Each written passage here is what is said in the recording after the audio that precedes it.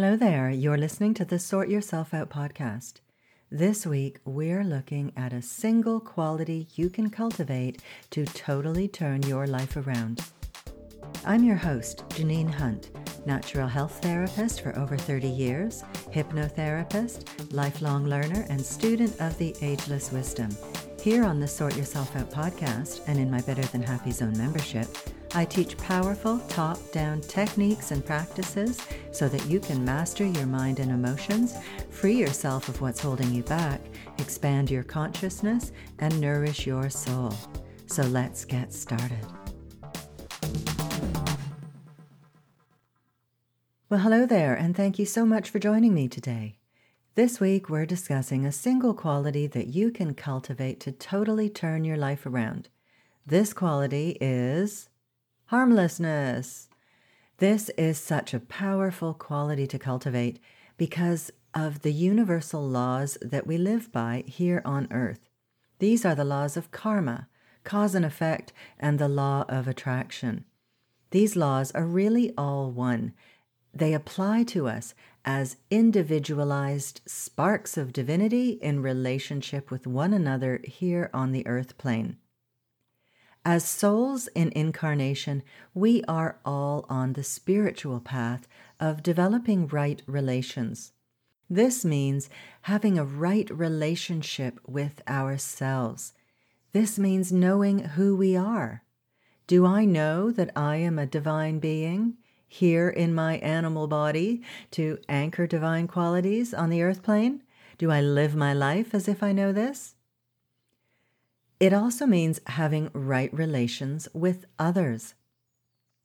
Do I treat all other life with love and respect, knowing that we are all one, we are all divine, and we are all on the same path?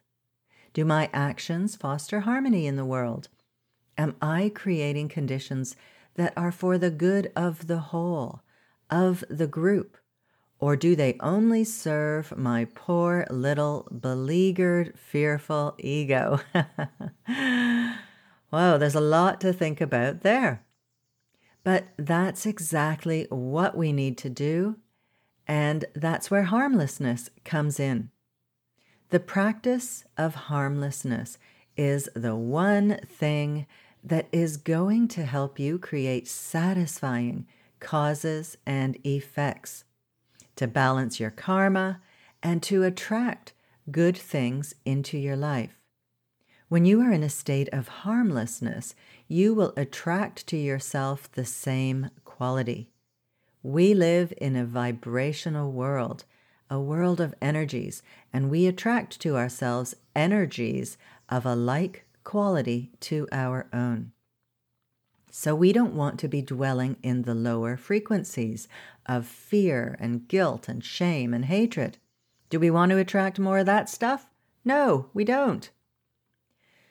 So Bartholomew, a spiritual entity channeled by Mary Margaret Moore, said, "The desire to be harmless is absolutely necessary for traversing from your current state of awareness to a vaster one. When we practice harmlessness, we uplift our consciousness. We come into alignment with the divine principle of the oneness of all things. We leave behind the duality of the ego, the little self, and move from selfishness to selflessness, which will always work out as the greater good." So let's just look at what harmlessness is. Here's a definition of harmlessness from the Ageless Wisdom. Harmlessness is an active, positive, dynamic quality, the will to bring good to others. It is achieved by watching every thought, word, and deed so that there is no possibility of injuring others. It means refusing to think ungenerously or to criticize. To be harmless means to have understanding and purity of motive. It makes for perfect relationships with others. So I was going back through some of my old books, and I came across this really interesting passage about harmlessness in a Bartholomew book called From the Heart of a Gentle Brother. and it powerfully illustrates the importance of motive. So in a seminar back in the 80s, someone asked Bartholomew about the spacecraft, the Challenger, which launched on 28th January 1986 and promptly exploded, killing 5 men and 2 women before the horrified view of millions of people who were watching worldwide on television. So the questioner wanted to know why. Why did this happen? What could be the purpose of this sort of thing? So Bartholomew first explains that as humans, we have a viewpoint that is limited by our physical and mental bodies, and also that we tend to take things personally. We view things in a linear way, like cause and effect, and we don't understand that on the larger scale, things are not linear, like creation, for example, which is an explosive process. And that happenings such as the destruction of the Challenger are too large in scope to fit into the confines of the mind. I'm going to read you an excerpt now as he elaborates with some really fascinating info that relates to harmlessness and motives, macrocosmic and microcosmic, and also illustrates that way in how our understanding of things is very limited. So Bartholomew says, let us expand our view around the Challenger by asking about the motive behind the action. When the motive is clear and true, you can rest assured that the results will not be harmful. So before we go any further, we have to ask what the motive of the United States was in going out into space. Did those who made the decision feel it was an important and necessary scientific and medical action? Did they want to capture the attention of the world to appear more powerful than another nation, the Soviet Union perhaps? So which motive was the greater one? One wonderful thing about the entire space program is the symbolic statement it makes about what mankind wants to do. Mankind desires to reach those deep parts of itself and wants to move out and become vaster.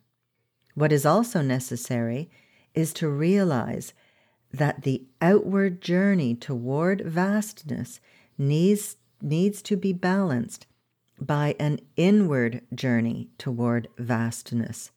Space is an outward and visible hope of what you are looking for. But in the end, that which is within you has to be looked at. The world, as it is presented to you today, is filled with needs, with longings, with desperate calls for help.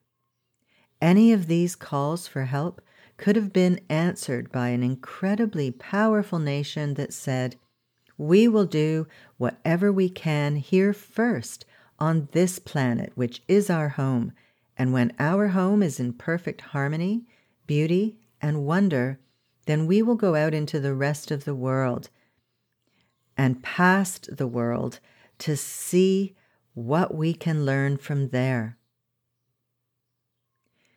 You all know that there were many warning signals sent about the January launch. The intuition of the people in charge said that it should not go, and they knew it. The signs were there, clearly and powerfully. But because of pressures, the scope of which are hard to understand, they overrode their intuitive responses and let the Challenger go. The lesson on the Earth plane is very simple. If you do not listen to your own intuitive promptings, you too will launch things that will work against you. Your intuition leads you truly, but what happens is that you override it. You override it when you want to please other people or when you wish to appear more powerful than others. You stop listening to the intuitive and end up doing things others say you should do. The Challenger is symbolic in this way.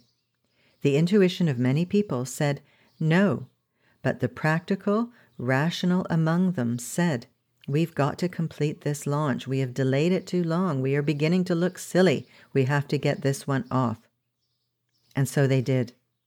Please acknowledge this tendency in yourselves and have as much compassion for them as you would for yourself. You have launched many things in your life against your intuition and then said afterwards, I knew better. I really knew better. Just be grateful that all the world wasn't watching you on television. So events moved forward on the earth plane. You were ready to move out, and this launching was supposed to be one of the first steps towards establishing a pattern to move into and eventually live in outer space. But as I have told you before, no one is going to completely leave the sphere of this planet until there is harmlessness in their going. This is because right now there is a degree of egotistic interest inherent in the actions of the people who are in charge of these missions. They do not understand the basic problems that could occur were you to begin moving this kind of energy farther and farther out into those areas of space. There is such a thing as an ongoing reaction. Let us suppose that you had established a colony out there, and one day something goes wrong and the colony is destroyed. In that explosion, in that action, a pattern of reaction moves out. It creates an energy that begins to spark off other explosions. In a sense, my friends, it is a perfectly materialistic statement. Until you know how to go out into space in safety, then it isn't safe either for you or for space itself. Because reactions do happen that continue on like a chain. When you are ready, when you exercise your capacity to intuitively know the things you do are safe, then by all means space will welcome you. But what do you think would happen at present if another country, let us say China or Iraq, were to send a similar mission out there? Then what would we have? Would we have two harmonious entities blending in peace? Or would there be the fear that there might be a continuation of the hatred that has not been cleared up here? Would it not be possible for the feelings of mistrust that now exist between them to be sent into space as well? Until harmony is here, it is not helpful to propagate the same kind of earth plane experience in a clean environment such as space. Space is clean, not filled at this time, but waiting. It is very much like a womb that is waiting for something wondrous to take shape in it. Space wants to become something greater. It wants to give birth to and hold and embrace a newness. And it is up to you to decide what kind of seed you wish to plant in this womb. Not until your disharmonies are placed at rest here will you be qualified to go out and create new worlds. The Challenger is also a statement, my friends, of a desire from the other side of the veil, the unseen world. Please stay and take care of things in your own homes. When you are in balance and harmony, then all of the vastness will welcome you totally. We will invite you to come and share with us what you have and what you know. Until that time, it is safer for you, and it is safer for the whole vastness to keep the two areas separate. Wow. I think that is a very powerful passage. And one part that really resonates with me is about how we willfully ignore all the things that are here to do on our planet. For example, can you believe that there is still hunger in the world? Do you not think that if we dedicated our energies and resources to that several decades ago, that we would not have solved it by now? Back in the 80s, Bob Geldof was trying to put right this terrible inequity, and we still haven't done it. And even in 1953, President Eisenhower spoke about the military-industrial complex that drained the powerful nation's coffers and resources in his Cross of Iron speech when he said, "Every gun that is made, Every warship launched, every rocket fired signifies, in the final sense, a theft from those who hunger and are not fed, those who are cold and are not clothed. The world in arms is not spending money alone. It is spending the sweat of its laborers, the genius of its scientists, the hopes of its children. The cost of one modern heavy bomber is this: a modern brick school in more than 30 cities. It is 2 electric power plants, each serving a town of 60,000 population. It is 2 fine, fully equipped hospitals. It is some 50 miles of concrete highway. We will pay for a single fighter plane with 500,000 bushels of wheat. We pay for a single destroyer with new homes that could have housed more than 8,000 people. The speech continues on for a bit, and then he goes on to say, it is a moment that calls upon the governments of the world to speak their intentions with simplicity and with honesty. It calls upon them to answer the question that stirs the hearts of all sane men. Is there no other way the world may live? Wow, that is so powerful. And sadly, here we are in 2021 and still dealing with these issues, which, if anything, have become stronger. Because now we've added the medical industrial complex to the mix. It's not just the military industrial complex. And there's also big tech, which is increasingly running amok, and the governments just let them. I tell you, I'm often sitting here scratching my head as I look at the world and at how the governments really do not very accurately represent the wishes and the values of good-hearted people.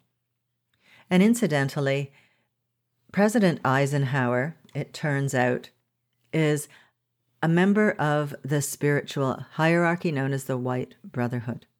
And if you want to know more about that, look up the books of Michelle Small Wright. They will blow your mind as to what's really going on behind the scenes in the bigger picture of the world. And that Michelle is not spelt like Michelle is normally spelt. It's Machaellele and then Small Wright, Wright. Her books are fascinating. They really will blow your mind. So, I don't mean to go on and rant about this, but I think that Eisenhower quote ties in nicely with what Bartholomew was saying. So we have harmlessness on many levels, personally in our own lives, in the microcosm, as well as nationally, internationally, and even universally in the macrocosm. The ageless wisdom is all about establishing right relations in all these aspects, and says that we can achieve this through goodwill in action. In Problems of Humanity by Alice Bailey, the Tibetan tells us that through the new technique of trained, imaginative, creative, and practical goodwill, one person sincerely practicing goodwill in a family can completely change its attitudes. Goodwill, really practiced among groups in any nation, by political and religious parties in any nation, and among the nations of the world, can revolutionize the world. So goodwill is about harmlessness, having the right motives, and serving the greater good, not our selfish desires. Now, I'm sorry if you're hearing things going on in the background here, like sheep and chickens. I've got my windows open. It's getting hot here. It's June at the moment, and I'm in a room at the top of the house that heats up during the day. So it's early morning now, and it's nice and cool. So I've thrown open my windows to let some cool air in, and that is also letting in the sounds of sheep and chickens and my neighbor dealing with his sheep and chickens. So I'm sorry about that if that's coming through and disturbing you. My mic tends to pick up all these things. There he goes. Ah. Okay, so back to harmlessness. So goodwill is about harmlessness and having the right motives and serving the greater good, not our selfish desires. Okay, so let's look at some ways that you can practice harmlessness. These are some instructions from the Tibetan on how to practice harmlessness. Do you hear that? The sheep's telling you. Study your daily conduct, and words and thoughts so as to make them utterly harmless. Set yourself to think those thoughts about yourself and others which will be constructive and positive, and hence harmless in their effects. Study your emotional effect on others so that by no mood, no depression, and no emotional reaction can you harm a fellow man. Remember, in this connection, violent spiritual aspiration and enthusiasm, misplaced or misdirected, may quite easily harm a fellow man. So look not only at your wrong tendencies, but at the use of your virtues. So that last one is really interesting, to look not only at your wrong tendencies, but at the use of your virtues. Here the Tibetan is reminding us to be wise in what we communicate with others. Even if it's a good and positive thing in a general sense, we can do someone a disservice by forcing our ideas upon them if they are not ready for them. So, harmlessness, like any other quality, radiates out in a chain reaction of cause and effect and attracts back to you energies of a like quality. Bartholomew said, "If you are in a state of harmlessness, then in almost every instance you will attract to you the same quality." So harmlessness needs to be cultivated in your daily life. This is the dynamic, positive, and active quality in harmlessness. You can know all there is to know about spirituality and right living, but it is only when you make it a practical part of your daily living that it becomes wisdom. Bartholomew suggests using your feeling nature and your intuition to check in with yourself again and again throughout the day, and to ask yourself, does this feel right? We know when things feel right, don't we? And yet so often we override that sense, or we override our intuition. But if we want to practice harmlessness, we need to pay attention to that sense of right or wrong that we have within us, and that's what it's there for. So I am going to leave it there for today. Now, if you want some help in cultivating harmlessness, meditation is wonderful for helping you to monitor and manage your thoughts and emotions and to really get a handle on that lower aspect of yourself and to bring through the higher aspect, to connect with that inner vastness that Bartholomew was talking about. So if you don't meditate already, I recommend that you download my free Quick Start Guide to Doable Meditation. In it, I provide really simple, no-fuss instructions on how to meditate, and I'm talking a meditation that takes as little as 5 minutes per day, and it also includes tips to make sure that you can fit it into your day and move past any resistance you might feel about starting a daily meditation practice, because that's where meditation really benefits you. It's daily meditation that does the job. Sporadic meditation is not the same at all, and it's the rhythm that you develop through daily meditation that brings you into contact with your higher energies. So do give it a go, as a meditation is the technique par excellence to enable you to observe and become the master of your mind. And that will go a long way in cultivating harmlessness. You can get my free Quick Start Guide to Doable Meditation at theinspirationcloud.com/SYO81. It's the number 81. theinspirationcloud.com/SYO81. and I will put a link in the show notes. And don't forget to check out my Better Than Happy Zone membership too, to help you free yourself of the things that are holding you back and to help you move forward on your spiritual path. You can check that out at betterthanhappyzone.com. Okay, my friend, that is all for today. Thank you so much for listening and for spending your time with me. I really do appreciate it. Take care, and I'll see you next week. Bye-bye. Thanks so much for listening and for sharing this podcast and for subscribing and leaving me a lovely 5-star review on iTunes. Those things really help to get the podcast out there so that it can serve more people. If you have any questions or would like me to address a certain topic, I'd love to hear from you. You can email me at info@theinspirationcloud.com. Thanks again, and I'll see you next week.